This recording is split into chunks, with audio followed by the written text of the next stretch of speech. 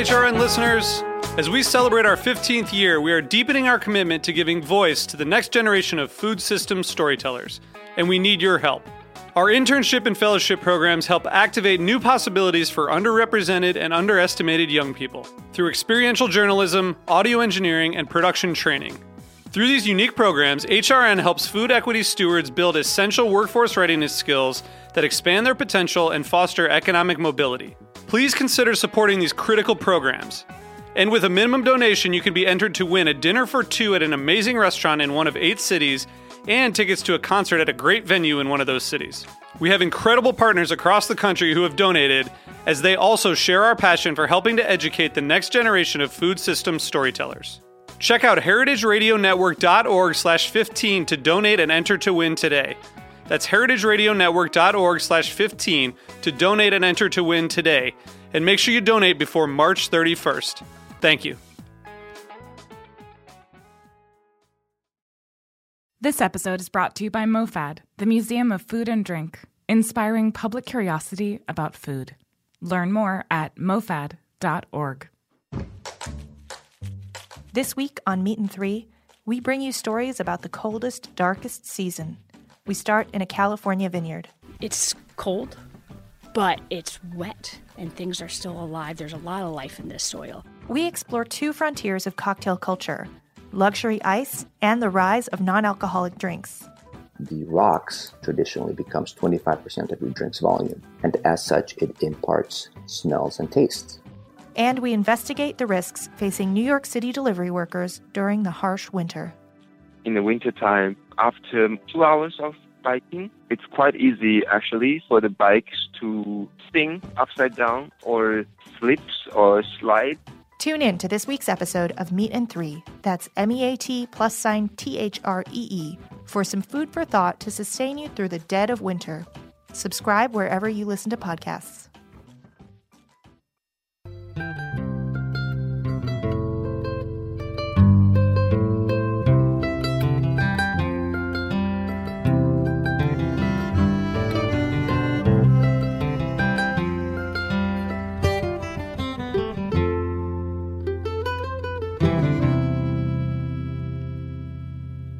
All right. Hello. This is Lisa Held coming to you live from Roberta's in Bushwick, Brooklyn, and you're listening to The Farm Report, a Heritage Radio Network show about the people, processes, and policies that shape how food is produced today. Today we're talking about hemp, and I've got 2 guests who are going to speak to 2 different aspects of the topic. So after the break, I'll be joined by Tara Canton, a research farmer working on hemp trials at Rodale Institute. But first, I'm here with Joy Beckerman, the president of the Hemp Industries Association. Joy, thank you so much for being here. Joy, you there? Yes, thank you so much for having me, Lisa, and thank you for covering hemp. Oh, no problem. I'm glad I think I lost you there for a second. Where are you calling in from? I'm in upstate New York in Kingston. Oh, great. Okay, so not too far. Today. Yeah. Mm-hmm. So a little background. So hemp is such a fascinating crop. It's a plant that can be used to make so many things. You know, we talk about food on this show a lot, but it also is used for thread, cloth, paper. And the really interesting thing I think about hemp is the role it played in American history. You know, it was grown by founding fathers, by colonists before the Revolution. And I read this funny thing. One point in the 1700s, Virginians were allowed to pay their taxes in hemp. Yeah, I mean, it's amazing when we consider, you know, Hempstead, Long Island, Hempstead County, Arkansas, Hempstead, Texas, Hemp Hill, North Carolina, Hempfield, Pennsylvania. I mean, somebody stop me. We have a very rich history here. In fact, our very first cannabis law in the United States was 1619, and it was in Jamestown Colony, Virginia, ordering farmers to make trial of the Indian hemp seed. And then just to piggyback on this issue of legal tender, it was actually used as currency, and we paid our taxes with it from 1631 to the 1800s, essentially. And There was a small point in time in Virginia between 1763 and 1767 where farmers in the Jamestown colony, where farmers were actually jailed if they did not grow hemp because it was of such importance to the security of the nation. We wouldn't even have, other than, of course, our indigenous peoples, there would be no Mayflower and no coming over here without hemp. It's been around a while, has a great place in our nation's history. Right. Well, and that's so interesting. So we went from this time in history where people were jailed for not growing hemp to so starting in the 1930s, these laws were passed to restrict its growth. And essentially kind of led to it being banished from American agriculture over the last century. And so now we're in this moment. The 2018 Farm Bill passed in December, and it fully legalized growing hemp in the U.S. again. So I know you and the Hemp Industries Association were advocating for the legalization of hemp farming for a long time. Can you give us a sense of the timeline and the work that went into the passage of this bill? Oh, thank you for asking that. It's been a heck of a journey. Indeed, the movement itself, I would say, started with this seminal book, The Emperor Wears No Clothes. I'm not sure if you've heard of that book, Miss Lisa, but yeah, that is, we would call it really the Bible of all of the cannabis movements, written by a hero, may he rest in peace, named Jack Herer, and then edited by a tremendous hero also, Chris Conrad, who is still with us, and his wife, Nikki Norris. And because keeping in mind that the United States government didn't just remove the plant from our field of awareness, they removed all knowledge of the plant from our field of awareness. And it was a concerted, strategic, effective effort and social engineering campaign. And when we talk about the rich history, right, that we have, our museums would be filled with it, or should be, or at least the word, this was the hemp rope, this was the hemp flag, but even the word doesn't exist. So it was that concerted. So Jack Herer and his team sought to uncover, get the documents, find the evidence. They knew that this history existed, but how to prove it, how to uncover the truth and re-emerge and rebirth this extraordinarily versatile, valuable planetary healing and human healing crop. And so they've made these visits to the National Archives in Washington, D.C., and through their tremendous efforts, they uncovered the documents, they uncovered the evidence of our tremendous history.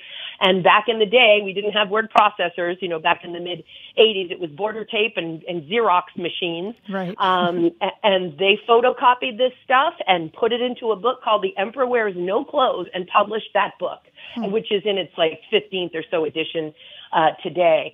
And then that book and the movement itself really started to be diffused through the Grateful Dead tours. Now, the Grateful Dead tours were, in fact, for me, I was a poster child for Grateful Dead tours, were cornucopias of knowledge and information and alternative solutions. And, I even learned about natural childbirth, for heaven's sake, and later went on to have 2 home births on the Grateful Dead parking lot.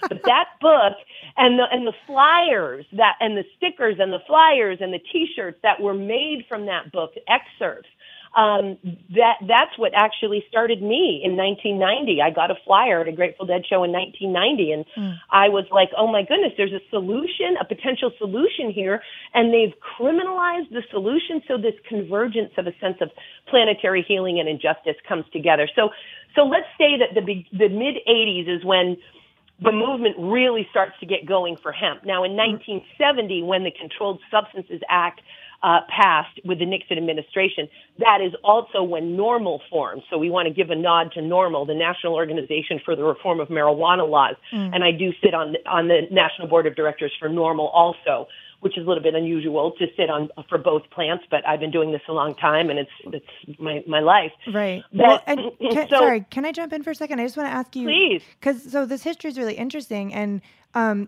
when you talk about these tours and the activism that was happening in the 80s, are you talking about, is the movement that for hemp that you're talking about, is it also a movement for marijuana legalization? Is this sort of one movement around cannabis in many, all of the sort of plants, or are you talking specifically about hemp on its own? I'm so glad you're asking that question. And here's where, when we move in further into the more modern times of the movement, so that's the middle 80s, when it's a sort of a combined conflated sort of cannabis movement. Okay. And even I, who owned the first hemp store in the state of New York, I had a hemp store, and I told everybody that my stuff in there in the 90s, because this was my knowledge base, was made of marijuana, because the exempt parts of the plant, according to the Controlled Substances Act of marijuana, were the mature stalks and the non-viable seeds, meaning seeds that had been sterilized or incapable of germination. And so that's what I sold.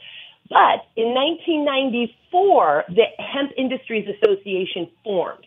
And Jack Herer and other folks are a part of this formation. And it forms because they recognize that we need to separate the movements temporarily. Got it. That the oil seed and fiber types of cannabis now need to be separated from more intoxicating or adult use / medical types of cannabis in order to move this thing forward. And so that is actually why the Hemp Industries Association formed in 1994. And then we proceeded to sue the DEA, have sued them 4 times since then, but it began right there in the early 2000s when we talk about this activism. Mm-hmm.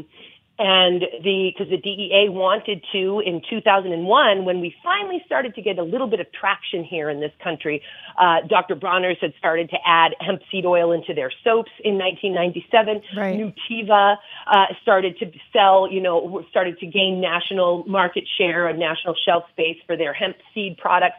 And so the DEA didn't want us gaining any traction, so came out with these interim and interpretive rules to make hemp seed oil and non-viable hemp seeds meant for human consumption to be Schedule I controlled substances. And the HIA and several private plaintiffs, we sued the DEA in what are these famous cases now called Hemp 1 and Hemp 2 because we beat them, we won.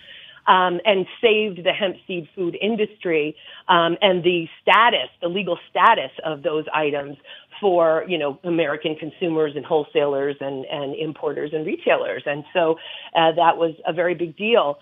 Now, keep in mind, then Vote Hemp is an organization, sort of was the sister 501c4 organization to Hemp Industries Association's 501c6. Okay. And David Bronner of Dr. Bronner's helped to fund that. I mean, we've got to give the nods to the Bronner's Foundation and to David Bronner, who over the last 10 years has given some $1 million to the hemp movement through Vote Hemp, through Hemp History Week, which is an annual campaign that the Hemp Industries Association does, and through his own, he's gotten himself arrested. Great stories, which maybe you'll have me on another time because I'd love to share them. Hilarious He's a fascinating story. guy, David. I've talked to him many times. Really. Yeah. Yeah. So in any event, Vote Hemp happens, and Vote Hemp then becomes the advocacy arm. So keep in mind, various tax-exempt status, you can't do certain things. We're a bona fide 501c6 trade association, the Hemp Industries Association.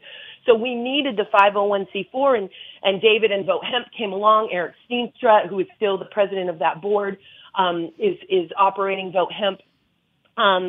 So those efforts came along. But in terms of membership, when we talk about numbers, the HIA, as of 2014, had 100 members. So from 1994 to 2014, 100 members. Right. Then the Farm Bill passes in 2014. Obviously, we have a new one. This one, that was for agricultural pilot programs and research. Right. This one was for full commercial legalization as an agricultural commodity. So we've come a long way, baby. But in 2014, that first Farm Bill passes. And our membership has grown now from 2014 to today to 1,300 members. And just in 2018, we went from 500 to 1,200 members, and we've got another new 100.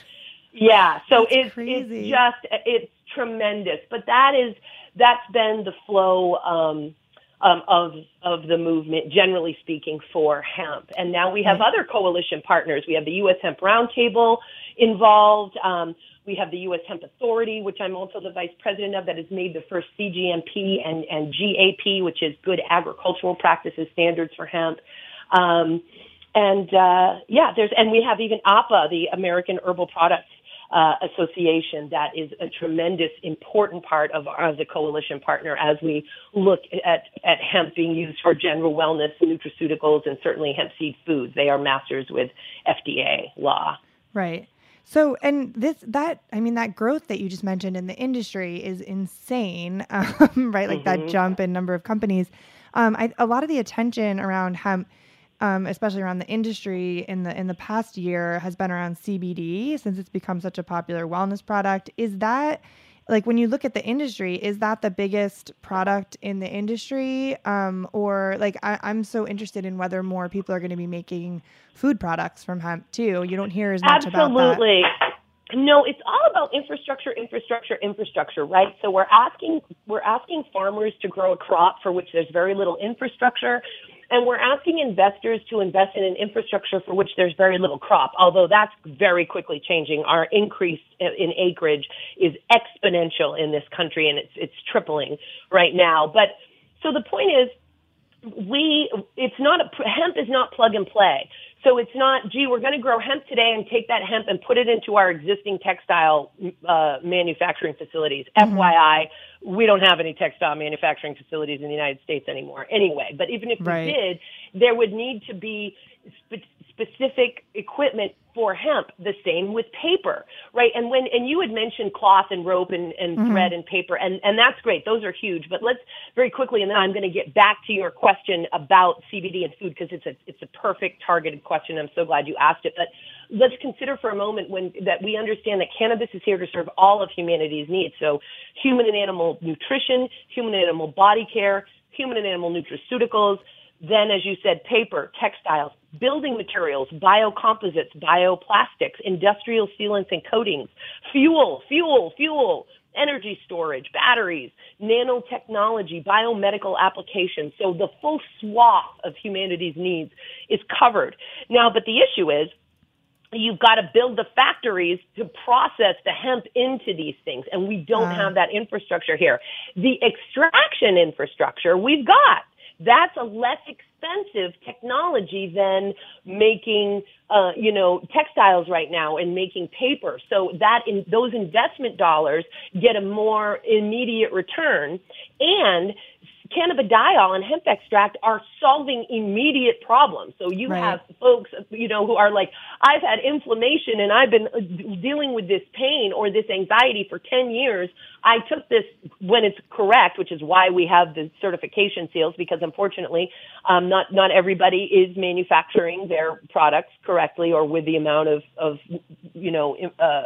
properties in it that they say are in it. Right. But for the ones that are, they're like, I took this stuff for 3 days and I'm better. So it's massive. So when we talk about market share, which was the crux of your question, also the answer is we'll get more infrastructure. We're putting one foot in front of the other, and we are going to start to see these trillion-dollar industries in the fiber aspects of the plant. But right now, absolutely, it's true that CBD and hemp extract is the number one share. But right up there with that share is food. Food and hemp and extracts are right about that place, and we were at about $820 million in hemp sales in the United States last year. Keep in mind, the United States is the largest importer of hemp raw materials and manufactured goods in the entire planet.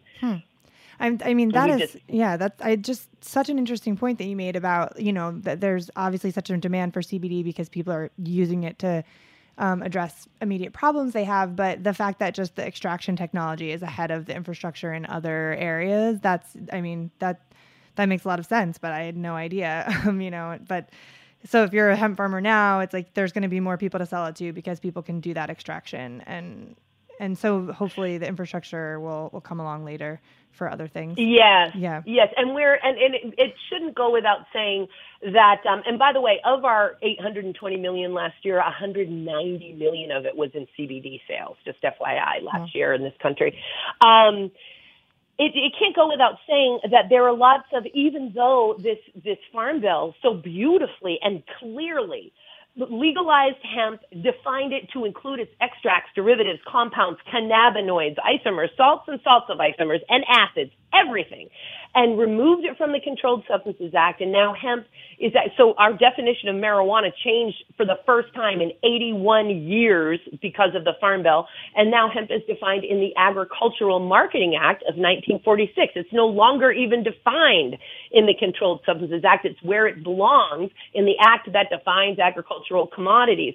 But even though this is the case, and we always knew for the last 5 years or so that once we got rid of the DEA, the FDA would be sitting there waiting for us, particularly as concerns these nutraceutical products, right? And so, and the FDA has come out, Commissioner Gottlieb, on the very same day that the Farm Bill was signed on December 20th, and he came out with an encouraging statement. He said and reaffirmed what the FDA had been saying for the last 3.5 years. It wasn't news to any of us in the industry. I, by the way, am also the regulatory officer and industry liaison for Elixinol, which is the 4th largest hemp CBD company in the world. And so we all knew that the FDA had been saying, listen, you can't market CBD, which, you know, and there are arguments over hemp extract versus CBD, but and so we don't confuse the listeners, I will try to keep it more narrow here. You can't market CBD as a dietary supplement or a food product, right? Because at the time there had been a new drug application filed for Epidiolex. Now that new drug application has actually been granted, but the outcome is the same as far as the FDA is concerned, which is this is a drug. This is an approved drug, Epidiolex, even though that's a very refined version of CBD, an isolated version of CBD, and not that it's not here nor there, but it's derived from marijuana. But CBD is CBD, no matter where you get it from. So they say you can't market as a dietary supplement and a food product. Well, we are marketing them as dietary supplements, and some are for food. But Commissioner Gottlieb said, listen, we want to make a pathway here. We want to make a pathway for this. And we are considering using our authority, meaning the FDA's authority, under the Food, Drug, and Cosmetic Act, that would allow them essentially, and I'm paraphrasing here, to break their own rules or to make an exception to their own rules and say, hey, just because this has been, you know, qualified as a drug, we still have this authority, if we choose to use it, to allow these products to be sold as dietary supplements and or as food products with conditions. And they're considering using that. And Senators Wyden and Merkley, 2 Democrats, U.S. senators out of Oregon on January 15th, sent letters to the FDA, Commissioner Gottlieb, encouraging him to do that. There are other coalition letters going out now to Commissioner Gottlieb to encourage this, to start public hearings on it. And other members of Congress are also moving forward. So and if we have to, and we don't want to go this route, but after having sued the DEA 4 times, you know, if we have to tie the FDA up in court in order to move this basically can't stop it industry from moving forward. I mean, the toothpaste is out of the tube, the genie is out of the bottle. Have fun with that, government. So, you know, it's about standards. It's about regulating ourselves and assuring quality. You know, that we believe we can do that as an industry. That's certainly why the U.S. Hemp Authority is formed. So around this CBD, there are still these legal issues, and different states are taking different approaches because they're afraid of the FDA. Yeah. I wanted to ask you about that because we actually just had a whole thing happen here in New York where cafes and restaurants all over the city had started to sell CBD CBD spiked foods, I guess we'll call them. So there's CBD infused. CBD infused. So we have CBD lattes and CBD muffins. And I mean, it really, I live in Brooklyn, and you can't walk a few blocks, you know, without seeing a sign about a CBD food. But that all came to a screeching halt this past week because the Department of Health basically told everyone you can't sell food with CBD in it because it hasn't been approved as safe for use in food. And well, so you sort of just were talking about this issue, and I'm curious. I think, like you said, the rules and regulations have to catch up, right? But then there's also this issue that, like, for so long while hemp was illegal, you couldn't study it properly. Exactly. It's so true. Sorry, I'm wondering, like, what you think about how the research also needs to catch up, and, like, is that already starting to happen? Do you see that happening soon? Absolutely. So thank you for asking both of those questions. And I know in our short remaining time here, I'm going to try to succinctly answer from 2 perspectives. It's going so fast. On New York. I've some good news there. And unlike other states, which are just saying, no, it can't be sold anywhere but in a marijuana dispensary, New York is actually, because I'm also the president of the New York chapter of the Hemp Industries Association. I live in New York, and I moved back here for a very robust program, and I'm working very closely with some amendment requests on the law, the cannabis law, as it pertains to hemp and CBD hemp that's moving through the legislature right now in the form of the budget. And what I will say that's good news about New York is they are actually protecting their hemp farmers and their emerging hemp extract industry here by allowing us to market these goods as dietary supplements and only as dietary supplements. That's the channel that they are going through right now. Even though the FDA is saying you can't do it as a dietary supplement, New York is saying you can only do it as a dietary supplement. So they're keeping us protected from drugs.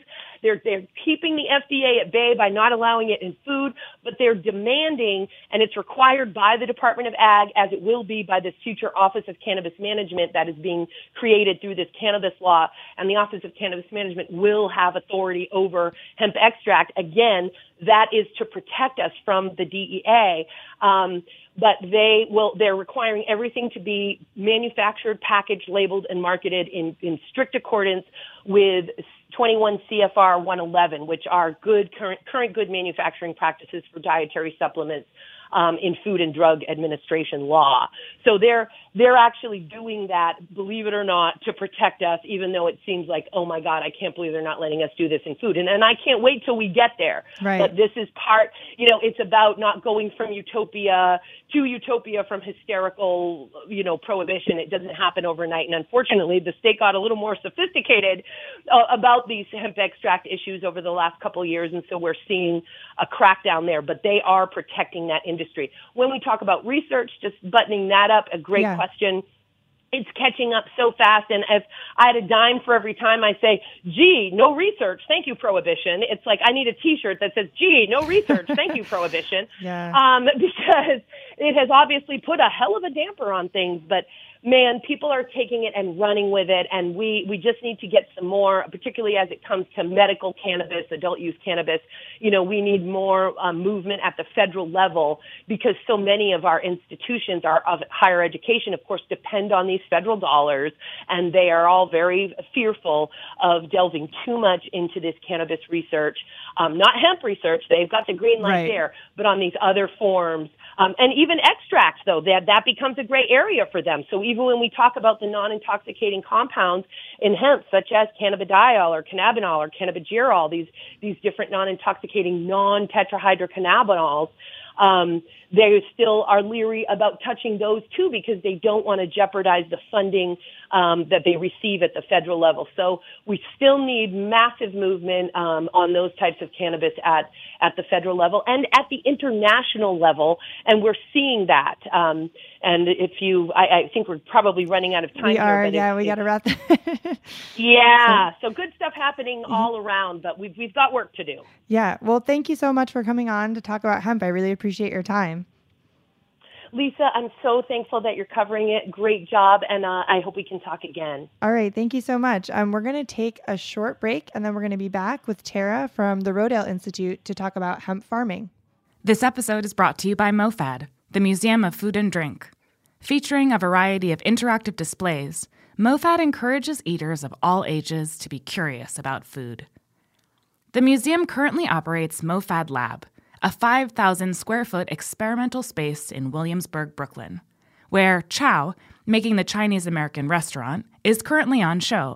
This exhibition celebrates the birth and evolution of Chinese American restaurants, tracing their nearly 170-year history and sparking conversations about food culture, immigration, and what it means to be American. It highlights the evolution timeline of Chinese American restaurant menus, dating back to 1910, and also highlights a tasting section where participants get to enjoy tastings created by the country's most talented chefs who specialize in Chinese American cuisine. Check out MoFad's tastings and extensive event calendar at mofad.org/events.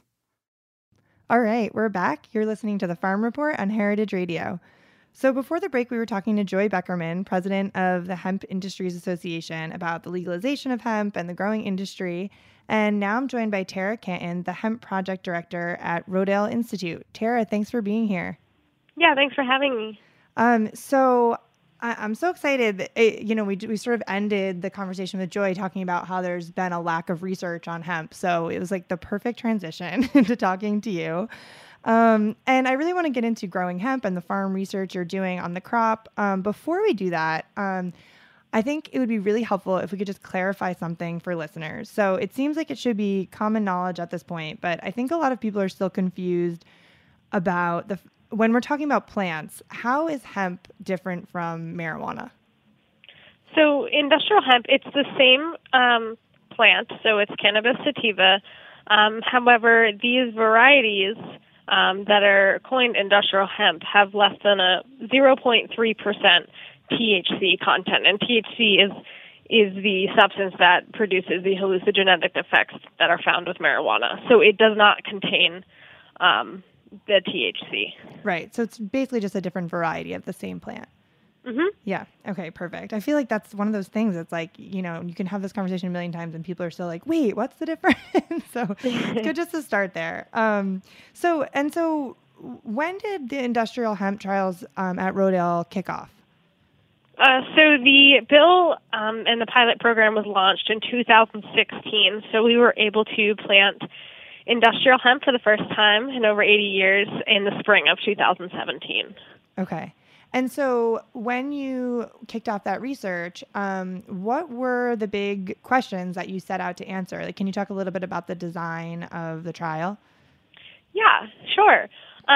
So what we like to look at, so at the Rodale Institute, we really we have this mission and this goal, and it was written by our founder, J.I. Rodale, on a chalkboard in 1947, and it says that healthy soil equals healthy food equals healthy people. So all of the work we do is based on that. We want to look at the soil, and we want to look at how building your soil and creating healthier soil allows your food to be healthier, and then we have a healthier people and a healthier planet.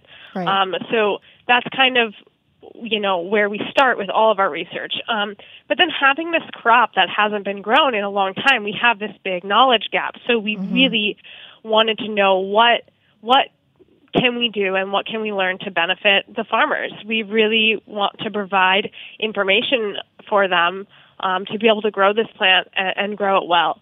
So for us, we were looking at industrial hemp, mostly fiber, but also seed varieties, to incorporate into a normal organic crop grain rotation. Okay. So we are certified organic, and so one of the biggest issues you have as an organic farmer is fighting weeds. So we know that you can grow hemp pretty tight, and it's going to do a really good job at suppressing those weeds. So we were kind of looking at it as a dual cash crop and a cover crop. Okay. So we use cover cropping, which are crops that you grow over the winter so that you have biomass on the field at all times. And so that's really going to keep your carbon in your soil and prevent, especially with all of this excess moisture we have now, it's going to prevent that soil from washing away. So if you have a plant on your field at all times, it's going to hold on to that soil and hold on to that stuff you've worked so hard to build. So we're looking at hemp. It's a short season crop, and so we can grow it, in that short interim season. But it's also because we know there's a market for it, and you can also use it as a cash crop. It's going to help farmers out to get some money as well. So we're really looking at the ability of hemp to compete with and suppress weeds as a cover and a cash crop in an organic grain crop rotation. That also includes corn, soybean, and wheat. So it's a 5-year rotation, and we're able to plug hemp in there twice in that rotation. So what that allows farmers to do is kind of keep doing what they're already doing and then plug this plant in a few places. So, yes. So you're saying like in the same rotation, like you plug it in twice and maybe once it's harvested as a cash crop and then the other time it's a cover crop? No, actually both times it's acting as both. So it's what's great about hemp is you can plant it, and in about 2 months you can come and harvest it, and you don't really have to do a whole lot in between. And that's what you want with a cover crop. You want something that's going to be, you can put it in there just to have something on your soil in between your other crops, because different crops come off at all different times, and really any period of time that you don't have something growing on the field, you're potentially losing your soil. Right. So yeah, it's a great crop in that way. We've there's kind of two places where you can plug it in. So you can replace it with corn. So you can treat it the same way as you would corn. So that's what we've done here. But another great thing about this, so one thing that happens in organic farming is that there is this thought that because we're not spraying chemical herbicides and pesticides, we need to increase our tillage. So the amount of times we're disturbing our soil with plows and such. And so that is also bad for your soil. So what we try to do is reduce the amount of times that you have to till your soil. Now, tillage is important to fight weeds, but what we're showing is that we think that because of hemp's amazing ability to suppress weeds naturally, that if you include it in your rotation, you can also reduce the amount of tillage that you're doing to your soil. And so that's also something we're looking at. So we're looking at what are the weeds looking like when hemp is growing in the field, but also what is it looking like after hemp comes off the field. So what we actually did this past year, so the first year we just grew it, made sure that we could grow it, and we were kind of just monitoring its growth. Then the second year, we took the hemp off, and in the fall, we planted a cereal rye. You can use a cereal rye, or there's some other small grains you can use as cover crops. And so you're not going to make any money off of those. They're not to sell for purchase, but what they're doing is they're holding onto that soil over the winter, and they're going to it's going to be that the first plants that pop up in the spring, so you're getting some green on your soil. And so, one thing that we do at the Rodale Institute is we roll down our cover crops using a roller crimper, which was designed at the Rodale Institute, and now you can find them commercially everywhere. So our thought was that, we could roll down our cover crop and plant our cash crop, in this case it was soybeans, into that following it, and that we would have this reduction in weeds because hemp was in the rotation prior. And so one thing that we've kind of lived by, and a lot of organic farmers live by, is even if you were doing a no-till system, it's rotational. Right. Meaning sometimes you still have to till. Usually you need a good tillage to establish that cover crop. And so what we're trying to do here is eliminate that. So we think by having hemp there first, that we can successfully eliminate the tillage necessary to establish the cover crop. So that's what we did. We grew the hemp, we took it off, and then we directly drilled the rye to the cover crop into it without tillage. That's incredible. What is it about hemp that gives it that ability to suppress weeds? Is it just crowding them out? Like, I don't quite understand the mechanism, I guess. Yeah, so especially with fiber crops for hemp, you're packing them very tightly. So, it's almost like a forest of hemp when you walk through there. And it's, so mainly it is shading out. There is some research, though I haven't found much on it yet, about the potential allelopathic abilities of hemp. So that means that there's a relationship happening in the root zone that's actually chemically altering, it's fighting weeds with this chemical root association. It's a really interesting idea. We're not directly looking into that, but there is some research out there on that, and I'm hoping more pops up. But definitely just really the fact that it's shading out those early weeds, because hemp, it grows fast. It germinates within 2 to 3 days, and it's at knee height by the end of the week. Wow. So just that initial burst, especially in the early spring, those weeds, they have an opportunity before your crops really get going to kind of get up there with all of the light availability. So hemp grows so quickly that it's able to fight those early weeds. Got it. It sort of gets there first. Like there's no room for you. Yeah. So that's really the main mechanism. So that's what we're so excited about hemp, because we know it has a lot of ability to, people are using it to clean out their soil with heavy metals and other things, so soil remediation. We know that it's really good at suppressing weeds. We also know that it requires less. It requires less water, and it requires less space. So that's really beneficial for a lot of reasons. But yeah, so one thing that we're really looking into, though, and what farmers really want to know, we also know that it does require and take out a lot of nutrients. So we're trying to find that balance of providing that soil remediation or providing that weed suppression, but also maintaining that soil fertility. So yeah, we're looking into all of that. And so you're a few years into the research, and I mean, it sounds like from all the things that you just said that you're really like you've certainly come to observed a lot of interesting effects and are learning a lot about the plant and how it grows in these rotations. Is it at the point where you can this is sort of applicable information you can share with farmers, and are you putting it out there to farmers, or is that still kind of further off in the future?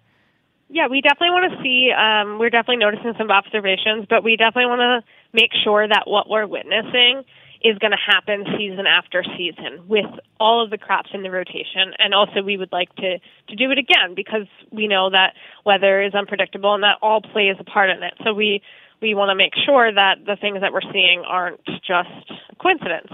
But yeah, we definitely have seen within the first year, we saw a reduction in weeds. The field that we chose in particular to plant this crop was one that we knew that was heavily infested with some of our major problem weeds like foxtail and red root pigweed and ragweed and lamb's quarter, some of the really big problem weeds that farmers are well aware of. We knew it was heavily infested with it, and so we grew it in this field, and within the first year we saw a reduction in many of those weeds, and by the second year we saw an elimination of a lot of those weeds. And you just mentioned weather, and that reminded me, I had this question because when you think about cannabis as a plant, I tend to think of marijuana as this very sensitive plant. People grow it in these controlled environments, and it needs special light, and it sort of needs to be coddled, right? And but from what I've heard, hemp is kind of the opposite. It's a super hardy crop, and I'd love to hear your thoughts on that. If you've been studying that, or if hemp is sort of a resilient crop. Obviously, this is a big question when we're talking about growing things as the climate changes. Yeah. I mean, definitely, there are some areas that are, moments that are sensitive. So the first couple of weeks, 2 to 3 weeks, it is critical that they have precipitation. So for us, this year, actually, at the time that we planted, it sounds strange to say, but we actually did have a period of drought. In the beginning. On the East Coast this year? Yes, in the very beginning of the season. So we actually had to use some overhead sprayers, but it really doesn't require a whole lot. It just needs some precipitation in the first couple weeks until it really gets up, to a foot or two.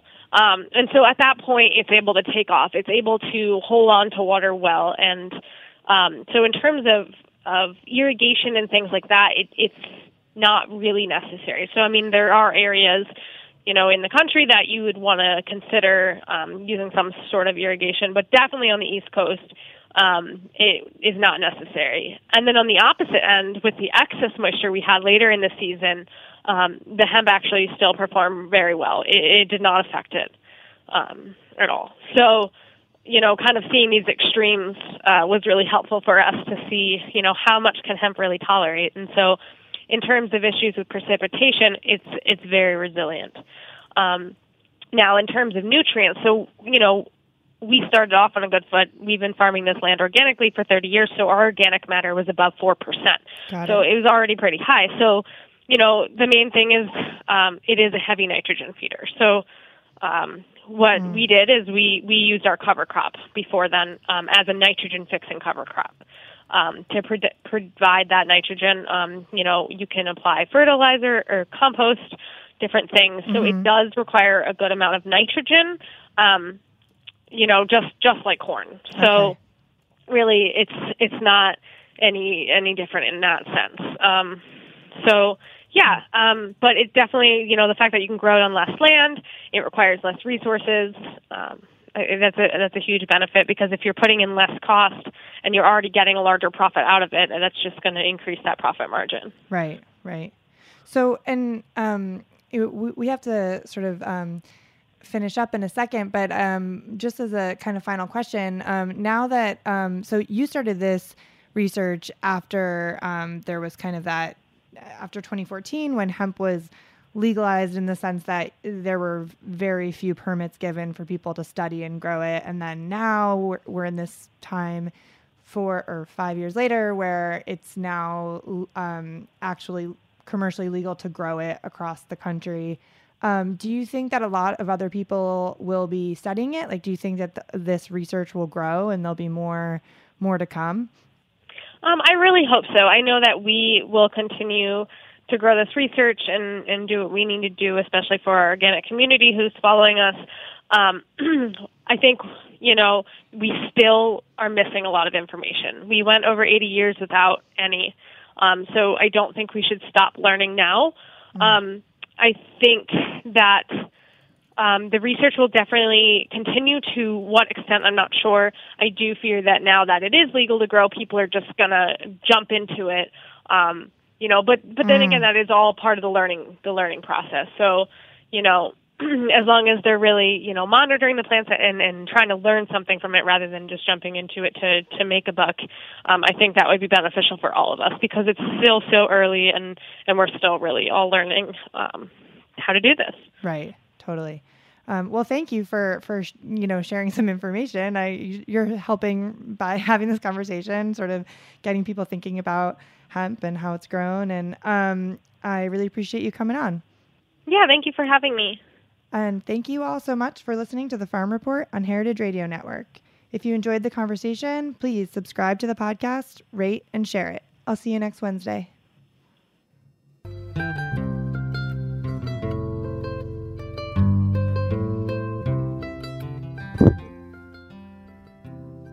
Thanks for listening to Heritage Radio Network, food radio supported by you. For our freshest content and to learn more about our 10-year anniversary celebration happening all year long, subscribe to our newsletter. Enter your email at the bottom of our website, heritageradionetwork.org. Connect with us on Instagram and Twitter at heritage_radio. You can also find us at facebook.com, Heritage Radio Network. Heritage Radio Network is a nonprofit organization driving conversations to make the world a better, fairer, and more delicious place. And we couldn't do it without support from listeners like you. Want to be part of the world's most innovative community? Subscribe to the shows you like, tell your friends, and please join the HRN family and become a member. Thanks for listening.